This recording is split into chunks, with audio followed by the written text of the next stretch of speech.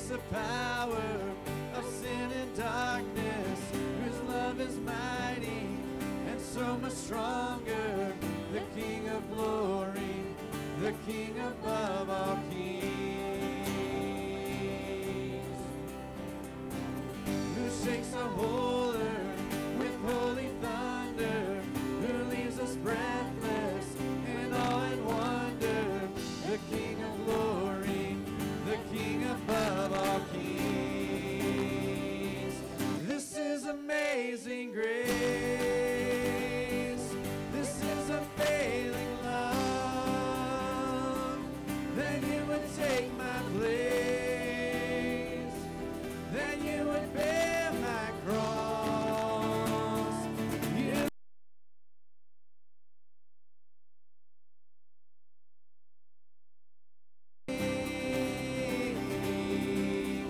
Oh, Jesus, I sing for all that you've done for me.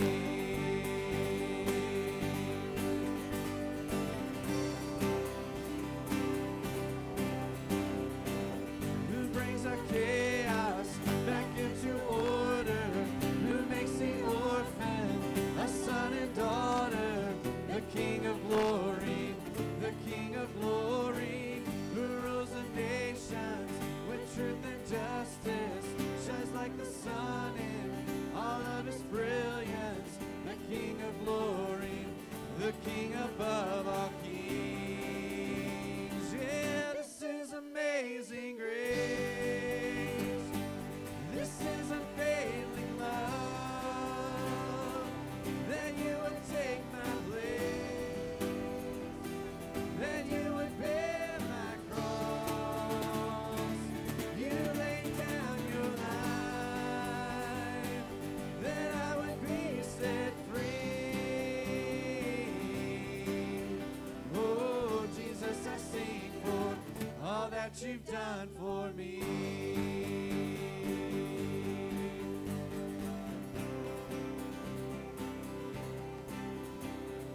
Worthy is the Lamb who was slain. Worthy is the King who conquered the grave. Worthy is the Lamb who was slain. Worthy is the King who conquered the grave. Worthy is the Lamb who was slain. Worthy is the King who conquered the grave. Worthy is the Lamb who was slain. Worthy, worthy, worthy. Oh, this is amazing grace. This is unfailing love, that you would take my place, that you would bear my cross. You laid down your life, that I would be set free. Oh, Jesus, I sing for all that you've done for me.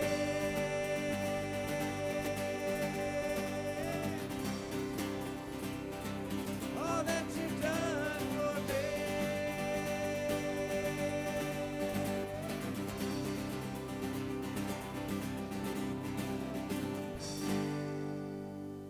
Well, good morning. I want to welcome you today. Glad that you are here on this beautiful, finally feels like a fall morning here. We're grateful for that. Somebody turn the air conditioner on outside. We're glad that you're here. If you're a guest, know we're delighted you're worshiping with us here at Northside Baptist Church. We'd invite you to tear the side off your bulletin and fill out the information on that tab and drop that in the offering plate. Tell us a little bit about yourself so we can have an opportunity to minister to you and have a chance to know more about you as well. Right now, we're going to take a moment to greet each other. If you look around and see someone you don't recognize or maybe haven't seen in a while, go say good morning, and we'll continue to worship together here in just a couple of moments.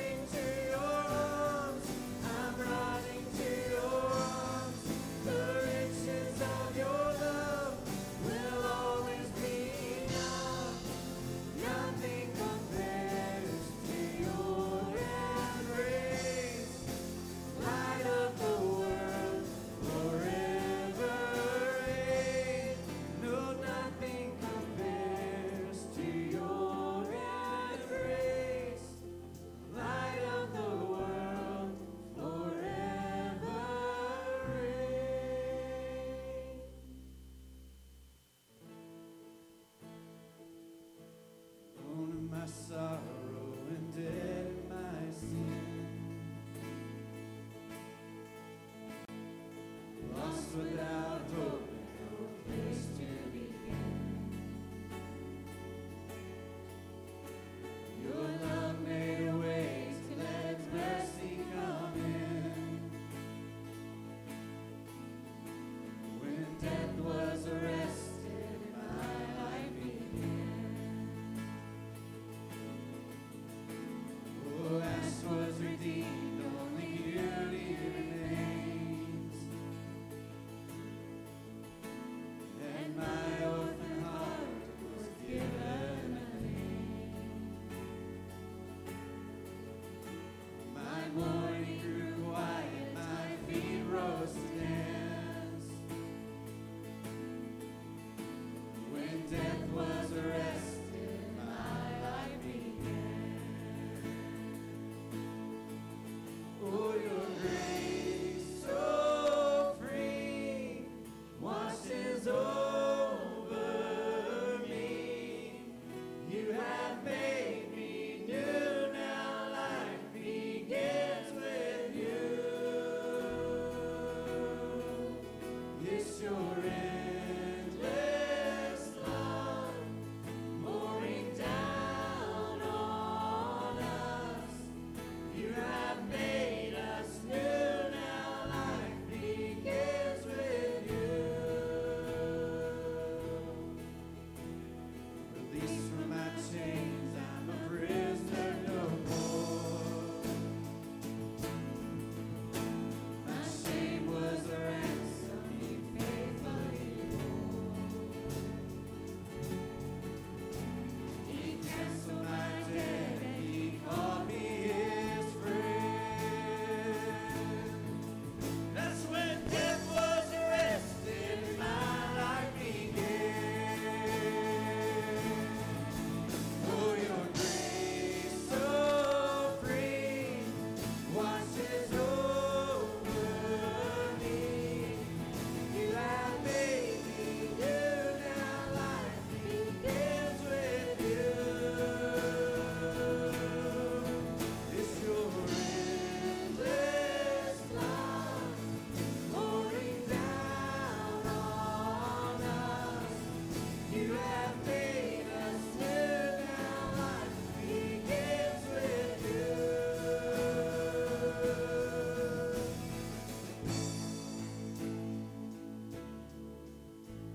Our Savior displayed on a criminal's cross, and darkness rejoiced as though heaven had lost. But then Jesus arose with our freedom in hand. That's when death was arrested and my life began. That's when death was arrested and my life began. Oh, your grace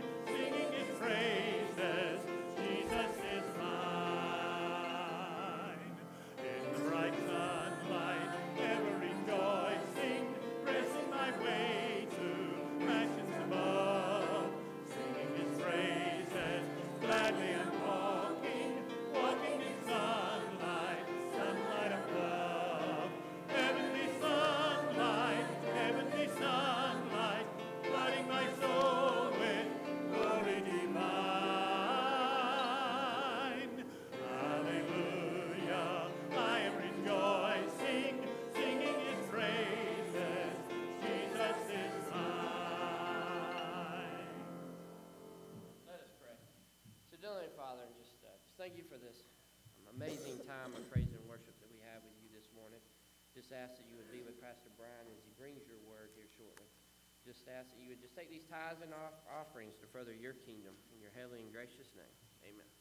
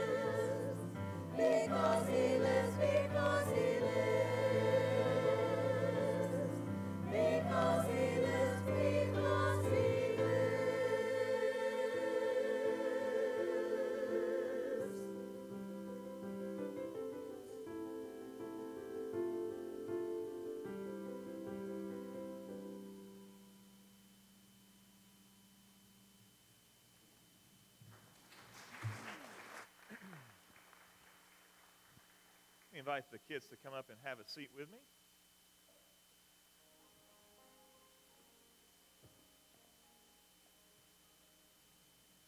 Well, good morning, boys and girls. How's everybody doing today? Good. Well, I asked Mr. Paul and Mr. Bill to do me a big favor today. I asked them to secure a jet for us from Southwest Airlines. Okay? I asked them to do that, and hopefully they were able to pull that off. I'm not sure. You know, they keep it pretty tight. That's not quite the jet I had in mind, but let's see. Here, let me see that fancy 747 we've got here. I know Southwest doesn't run 747s, but we'll go with this. So here we'll just pretend, okay? Since obviously we don't have a real plane, but let's just pretend that this is a big jet that we've got sitting on the tarmac at Atlanta Airport, and it has agreed to take us anywhere we want to go and see anything cool that we really want to see. So what are some places that if you could get on a plane today and go anywhere that you want, what are some places that you might like to go? Where would you like to go? Legoland. You don't have to get on a plane to go to Legoland. There's one of those in Atlanta. So, okay, but sometimes traffic's bad enough that you might wish you had a plane.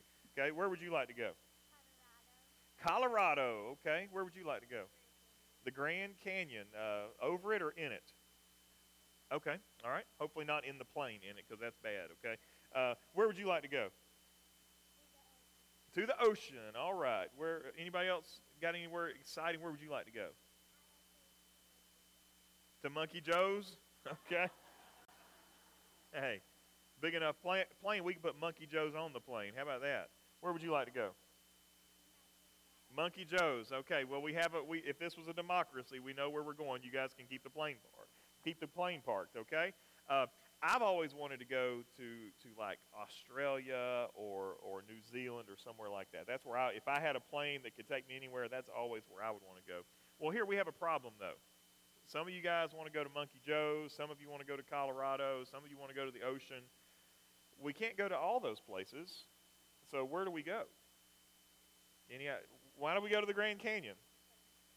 Because it's best. That's what you think. Okay. So how would we make this decision? How could we figure this out? You know who would be best informed to tell us of where we could go and where we couldn't go? Who do you think would be best informed to tell us? Yes, you could pray and ask Jesus, but I'm going to tell you something. Jesus would say, you probably should listen to the guys who are flying the airplane, right? Because they're the guys that could tell you whether it's possible or not to get an airplane. For instance, Monkey Joe's is probably out, okay? Ashley Park's got a kind of narrow road through there. It'd be hard to get that plane landed there. Colorado, that's definitely possible. I don't know where you fly into the Grand Canyon. I don't know what airport, but I'm sure there's an airport that gets you there. The ocean, there's any number of airports that can get you to the ocean. You know what? Australia we might not be able to go to Australia because their plane might not be big enough to take us to Australia because of not enough gas on it. So that might be out. So I would need to listen to the people who have authority, right? The Bible tells us in Romans chapter 13, verse 1, that we are to submit ourselves to the authority that's placed over us. Well, in our little illustration here, the authority would be the guys that are flying the plane because they're the ones who know best. But there's other authorities in our life as well. For instance, our parents, our teachers, our aunts, uncles, grandmas, grandpas, Sunday school teachers, our coaches. There's all sorts of people who have authority over us. And it's important that as we follow Jesus, that we learn that part of following Jesus is learning to listen to what those who have authority over us tell us. Okay? So maybe one day Mr. Paul and Mr. Bill can get us a plane that actually will fly further than from here to there. But in the meantime, let's just pay attention to those who are in authority over us and learn how to listen to what they're telling us. Okay? Let's pray together. God, thank you for the authority that you've put in place, God, and the call for us to listen to it, God. We don't get to run wild and do things our own way, God. You've structured authority and put it over us, God. So help us, Lord, to listen to that, whether it's our teachers, our parents, those in our family that are responsible for us. Lord, help us to listen to them because we know that as we submit to the authority placed over us, it's very much the same way that we submit to the authority that you have over us as well. May we learn that very difficult lesson today. In Jesus' name we pray. Amen. Thank you, guys. You go to Children's Church.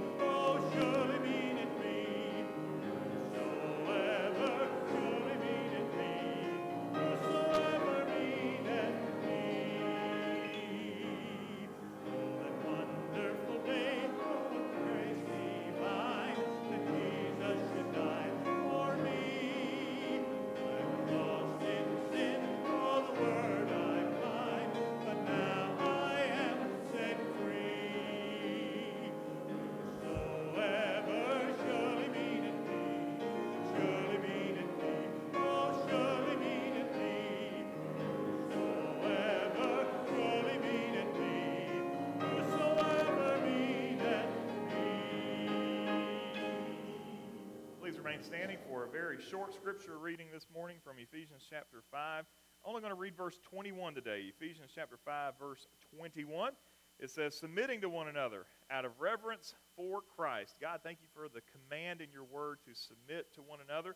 Lord, may we understand this well and be able to speak to a culture that seems to reject that today. Bless us now as we talk about this. In Jesus' name we pray. Amen. Thank you. You can be seated. Today is going to be a little bit different than what we normally would have on a Sunday morning. This sermon is going to take about 5 hours to get through. Relax.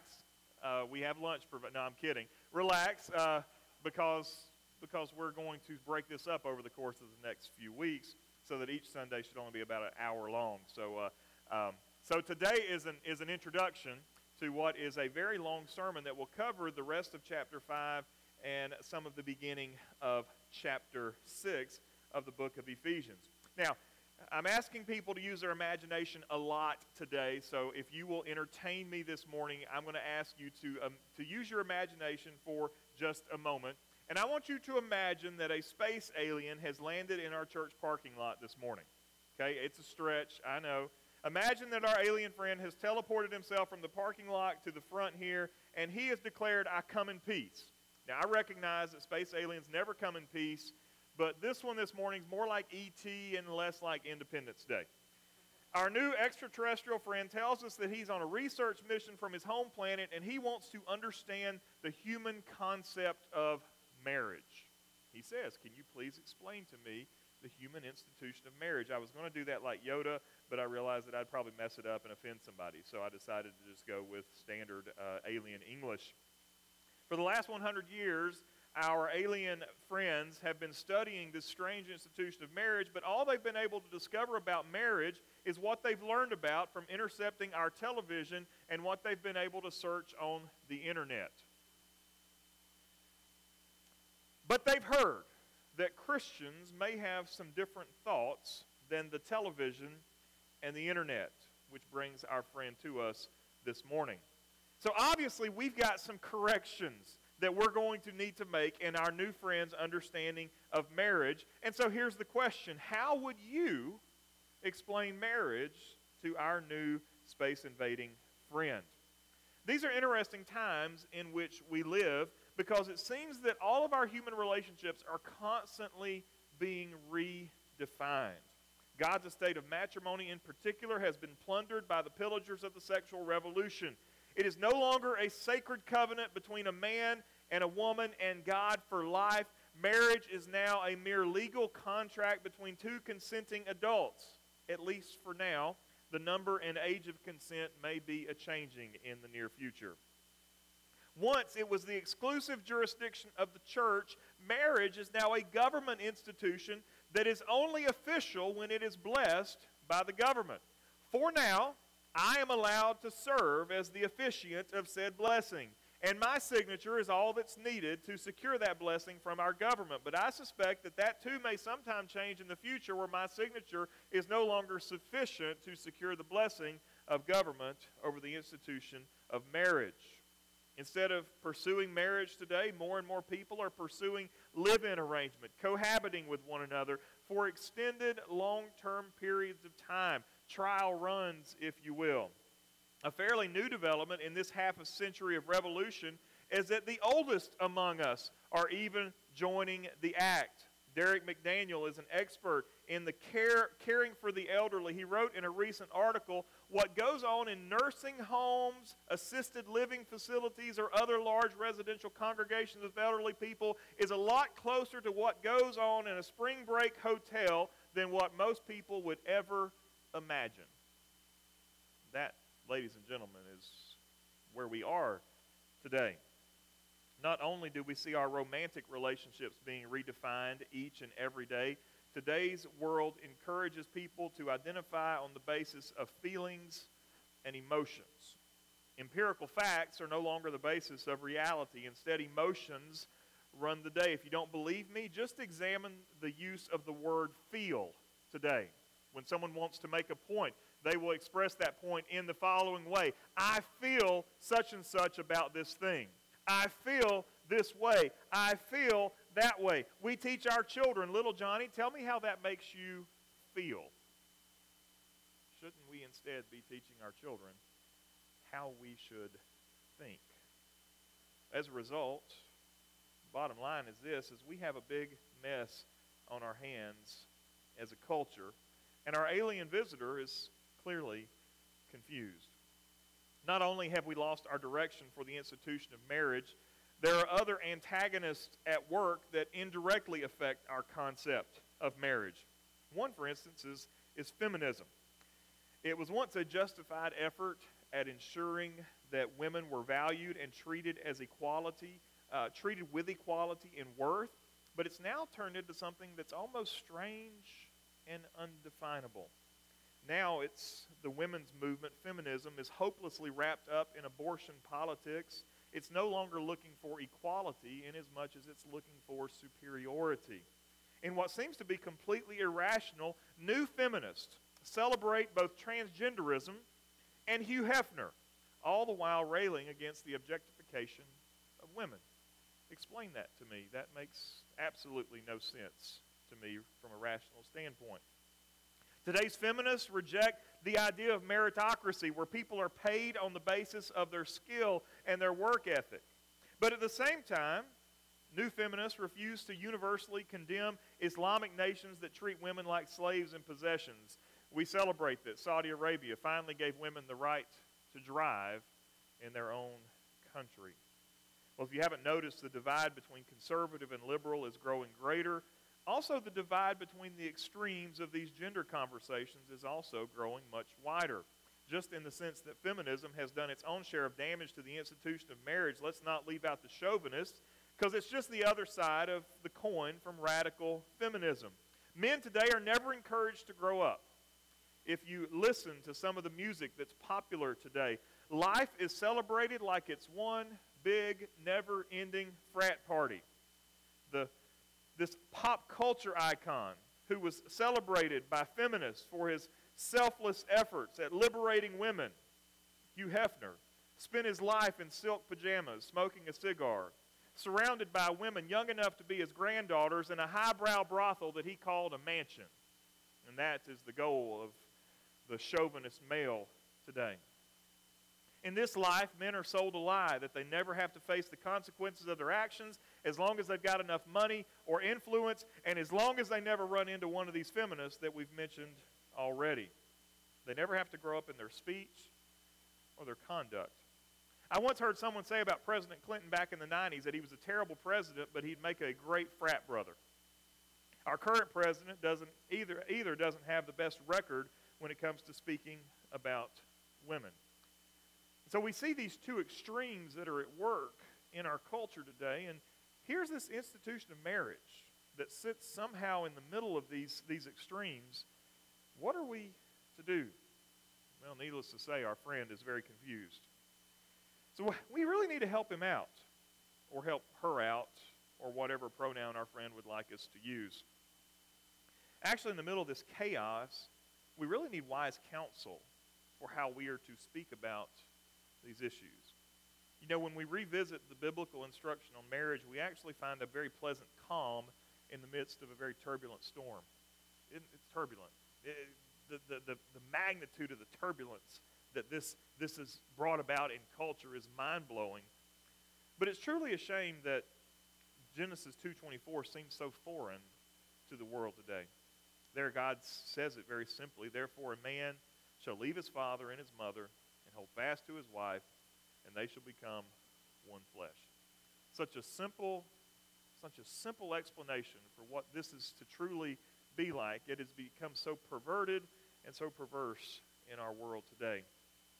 Yet this is what God's formula is for us. This is the formula that is by God's design, and it is best for our good. So if it's best for us, then how do we get here?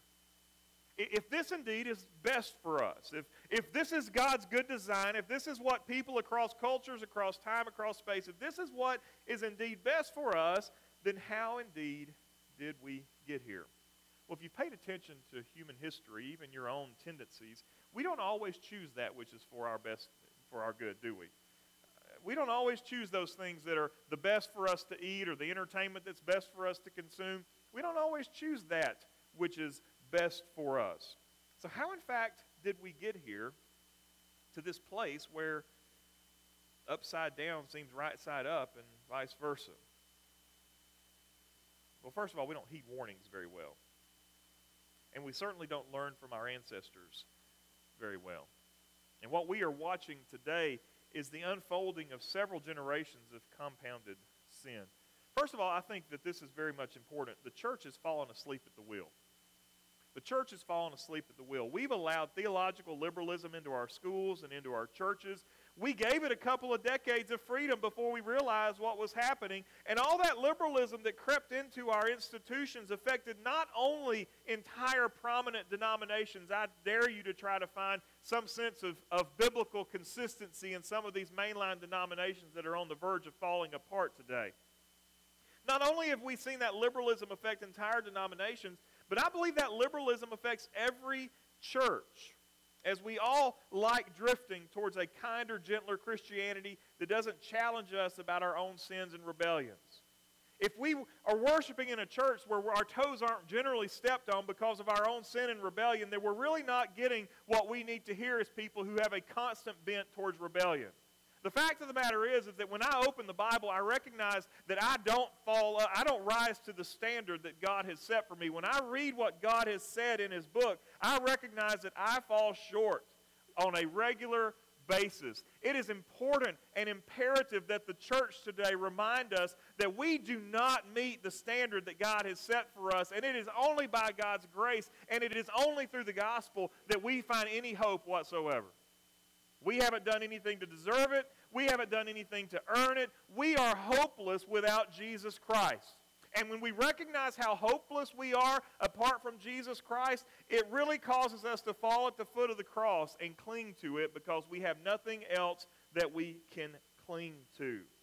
Though we like the idea of a kinder, gentler Christianity that doesn't challenge us about sin, that doesn't caution us about our own error and our own folly, the reality is that Scripture is full of commands and full of warnings and full of danger zones that we need to pay attention to. For too long, the church has been asleep at the wheel. Secondly, I believe that our culture has firmly embraced the conditions of judgment found in Romans chapter 1. If you read Romans chapter 1, it's not a pretty outlook for humanity, as humanity, in order to bring on the conditions of Romans chapter 1, it's very simple. We reject God as creator. Well, guess what today, folks? We've done that wholeheartedly. We've allowed other ideas and other worldviews to creep in to the fact that the prevailing view of the world today is not that there is a God who is a creator who has established the boundaries of creation. The prevailing view in the world today is that I've heard it explained in numerous ways, that nothing exploded into something, and now everything that exists came from that nothing that exploded a long time ago. How is that rational? How is that plausible?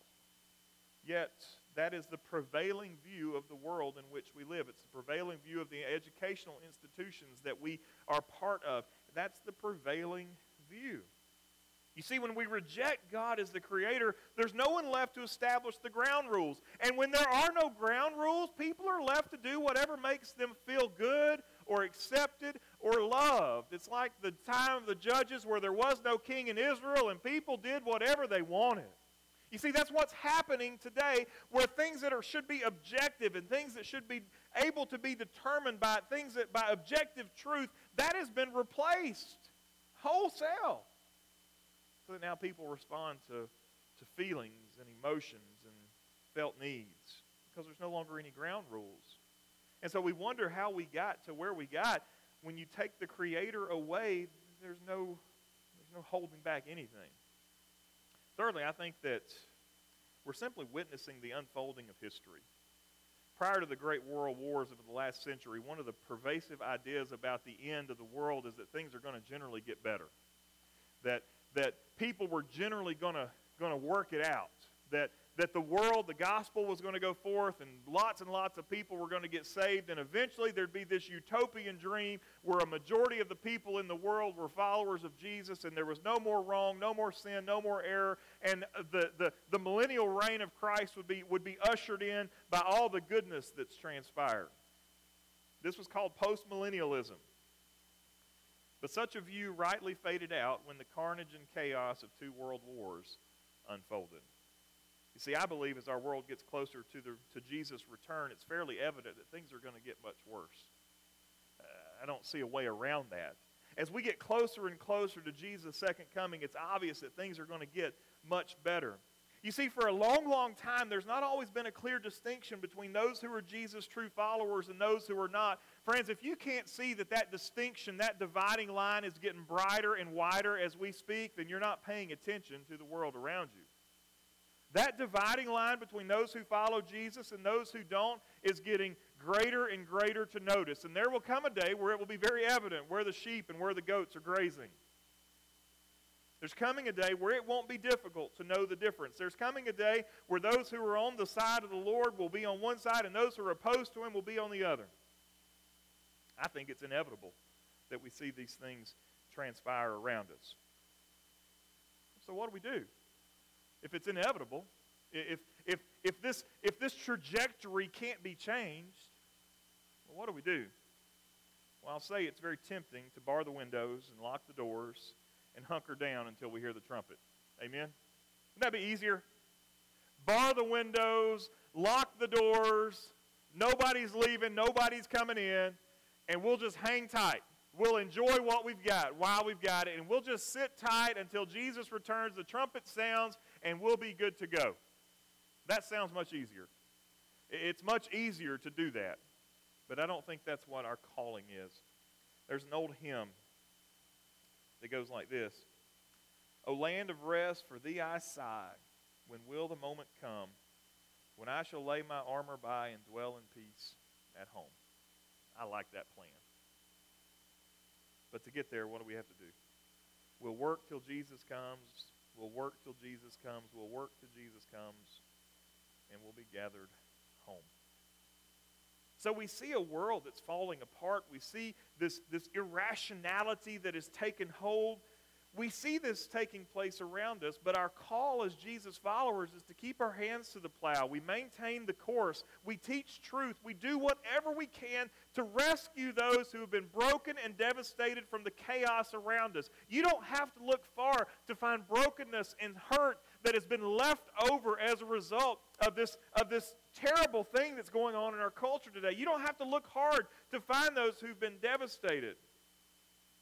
But in order to be that church in this desperate time, in order to be that church, then we have to know what the truth is. We have to know what we believe.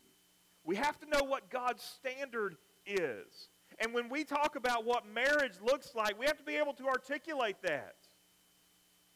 So consider this a very long introduction to the simple words of Ephesians chapter 5, verse 21.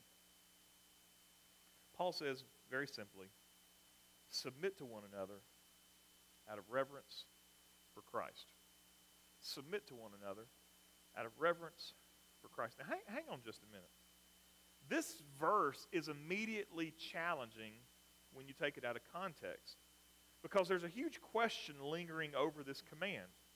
How do we submit to one another? How do we submit to one another? Right away, right out of the gate, we've hit an obstacle. Because you see, submitting to one another sounds like my wife and I trying to figure out what to eat for dinner. She's laughing. She knows. It sounds like us trying to figure out what we're going to eat for dinner. Because here's my heart, and she knows this about me. In my heart, I truly, absolutely, with every fiber of my being, want her to enjoy what we're going to have for dinner. Whether it's at home or whether it's out.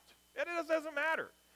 Unless it involves some sort of frou-frou restaurant and that kind of thing, and that's where the submission stops. I truly want her to enjoy dinner. Okay? Truly. Honestly, I would rather eat something that's not my favorite because I want her to be pleased with what we have for dinner. Very simple. Now, my wife, on the other hand, between 89 and 99% of the time, I'm still trying to figure out the percentages, she just wants me to make a decision. Unless that decision involves Golden Corral or Captain D's or something like that. She just wants me to make a decision. She just wants me to say, this is what we're doing. This is the plan. I just want her to be happy. There have been many a days,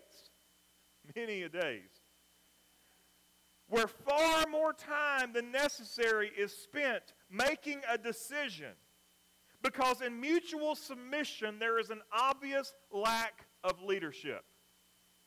In mutual submission there is a lack of leadership.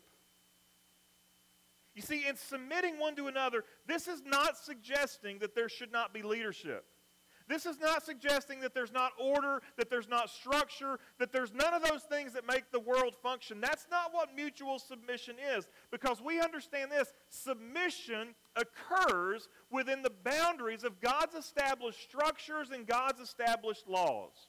If you want to know what's driving my thought process over the next few weeks, it's this statement right here. Submission occurs within the boundary of God's established structures and God's established laws. What does that mean? That means that if there is a person who is supposed to be subordinate to another person, and the one who is superior asks the subordinate to do something that goes against God's laws or goes against God's structures, then that's where submission ends. If I ask my wife to do something immoral or ungodly, she's no longer expected to be submissive to me. If the government asks me to do something that goes against my trust and my conviction and my faith in Jesus, then that's where my submission ends. If I parent my children and I ask my children to do something that's ungodly, illegal, or immoral, that's where their submission ends. Submission rightly occurs within the boundaries of God's established structures and God's established laws. So, in showing mutual submission, do we show deference to other people? We sure do. We sure do. We show deference to other people. In mutual submission, do we show concern for other people? Absolutely. Absolutely. In mutual submission, do we put others' needs ahead of our own? Yes. Yes.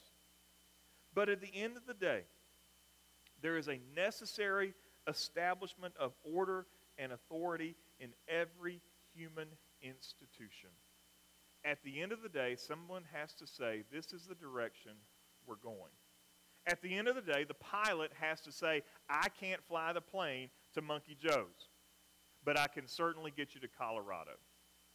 Someone has to lead at the end of the day.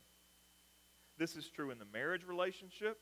It's true in the parenting relationship. It's true in the employment relationship. And it's true in the institution of government. Over the next couple of weeks, we're going to be looking at these relationships as Paul explains them to us here in Ephesians. And we're going to consider how submission and sacrifice works itself out in our day-to-day life.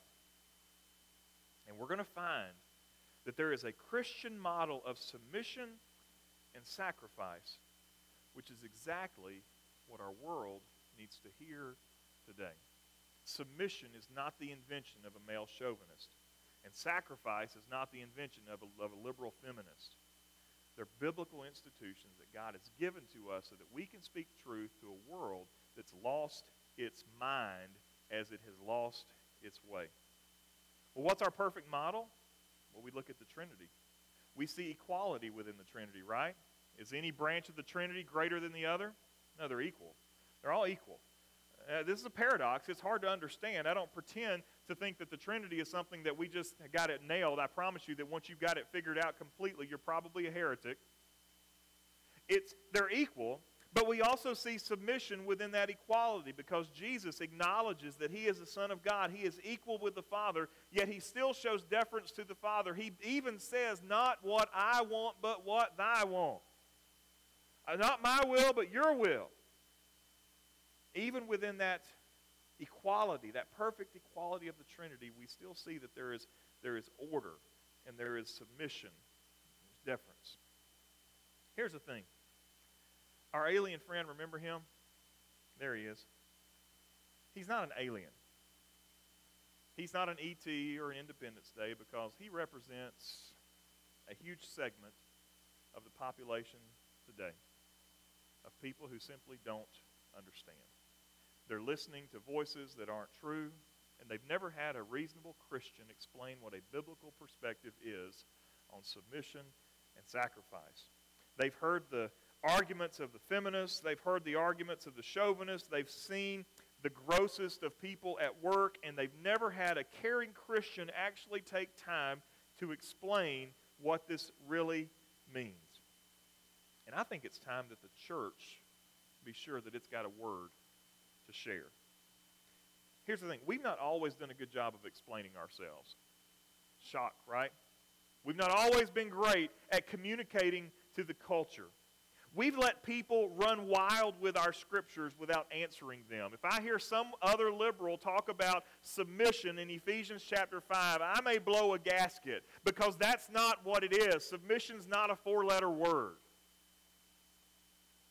We've got to stop letting people run wild with our texts without answering them with truth. And our kids are embracing these goofy worldviews, not because they're superior to a biblical worldview. I promise you that if you will set a worldview that's based in Scripture up against any other worldview, that the worldview that's based in God's Word will win in a marketplace of ideas 100 out of 100 times. They're not losing it because something better is out there. They're losing it because we're not doing a great job of equipping them to deal with the challenges that they're going to face. What is the young man supposed to do when a feminist professor calls him a chauvinist because he believes in biblical submission and sacrifice? What's he supposed to do? What's supposed to happen when a young lady shows up in a women's studies class not knowing what she got into, and that women's studies professor says, "Oh, you're so wrong to be thinking this way"? What are we supposed to do? We've got to make sure we're equipping them so that they know how to deal with the challenges that they're going to face. But not only that, we've got to start learning how to show deference to others. Isn't it true, though, how we can sometimes be the most selfish of people? We can sometimes be the most selfish of people. If we as God's followers would learn to just start considering others, what a difference it might make in the world today. What are their needs as opposed to my own? How can I serve them without being served? For even Jesus said the Son of Man did not come to be served, but to serve and to offer his life as a ransom for many. How can I love those folks when they're not always being lovable? How can we learn to submit to one another out of our love for Jesus and out of our respect for the authority and the law that he's put us in? How can we learn to do that? Well, it starts by us looking around and realizing that everyone around you this morning is just as important in the Lord's eyes as you are. Everyone around you here is just as important as you are. Nobody here is more important. Nobody here is less important. The person who makes the least money is just important as the person who makes the most money. The person with the greatest gift is just as important as the person who has the least gift. We show submission to each other because we recognize that each and every single one of us are valuable to the Lord and valuable in his sight. Precious creatures created to love him and to honor him. And so let's begin as we think through families and work relationships and those sort of things in the coming weeks. Let's begin by learning to submit to one another out of our love for Jesus. Would you pray with me, please? God, thank you for your word. Thank you for a powerful verse that could easily be taken out of context. But in the context of the word, in the context of Paul's instructions here, we recognize that biblical submission is a beautiful thing.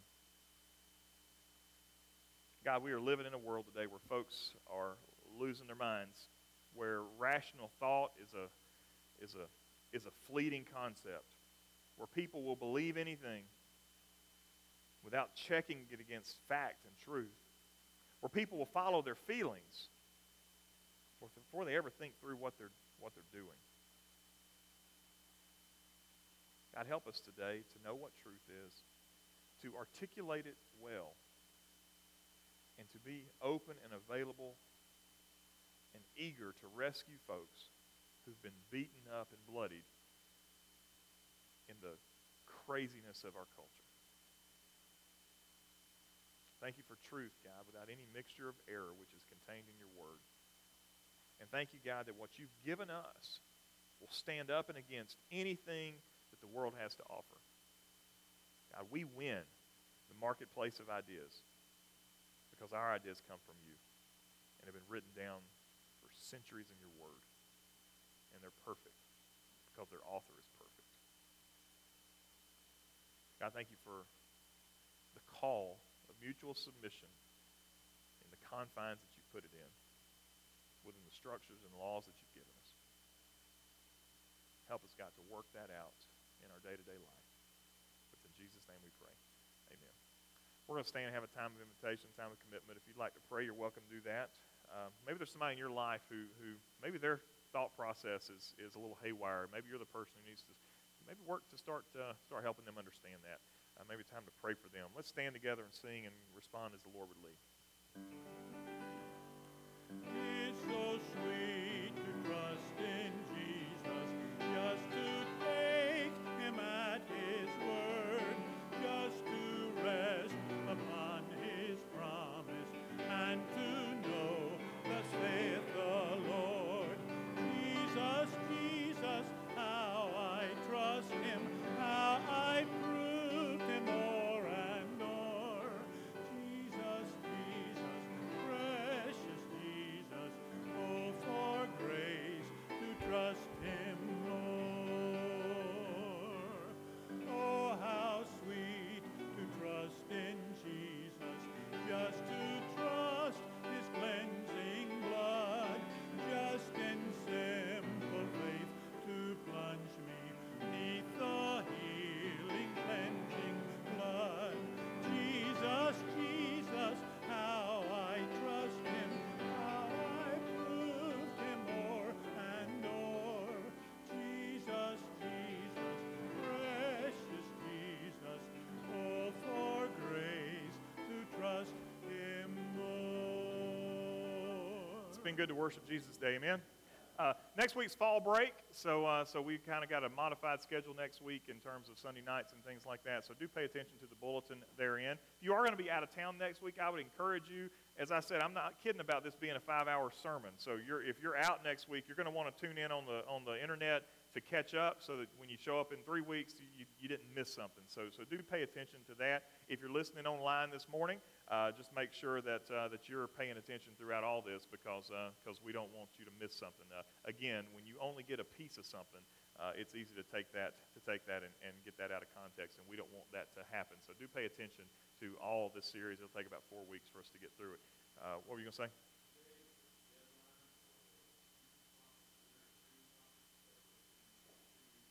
Deadline for Youth Winter Extreme Conference. We're planning for January, so be sure to see BJ if you haven't taken care of that already. I believe Mike Edson is going to come up and dismiss us in prayer. So Mike will come up and let us go. Well, I can't just come up with a prayer. I got to say something. I was just thinking about how to close today, and I'm kind of torn between two themes, as you say, because the singing, the choir, the praise band was so inspiring to me today. And I thank God for letting us sing praises to him. And it's one of the reasons for us being here, to sing praises to our wonderful Father. And also to thank Brian for bringing a good message that we need to carry with our heart and express in our world every day. Join me in prayer, please. Heavenly Father, I do thank you for this day. I thank you for the opportunity to come together to worship you through through singing with all our hearts and souls, singing praises to you and giving thanks for all that you do for us each and every day. Help us to understand the Bible, to not just read it, but to put it into play in everyday life when we run across the crazy, crazy world we are living in, and to stand up for your word, to show with example of how a marriage should be, how our lives should be conducted. You've blessed us so much. Let us extend that blessing to others and submit to one another within your boundaries. Give us a great day and give us great fellowship. For us in Christ's name I pray. Amen.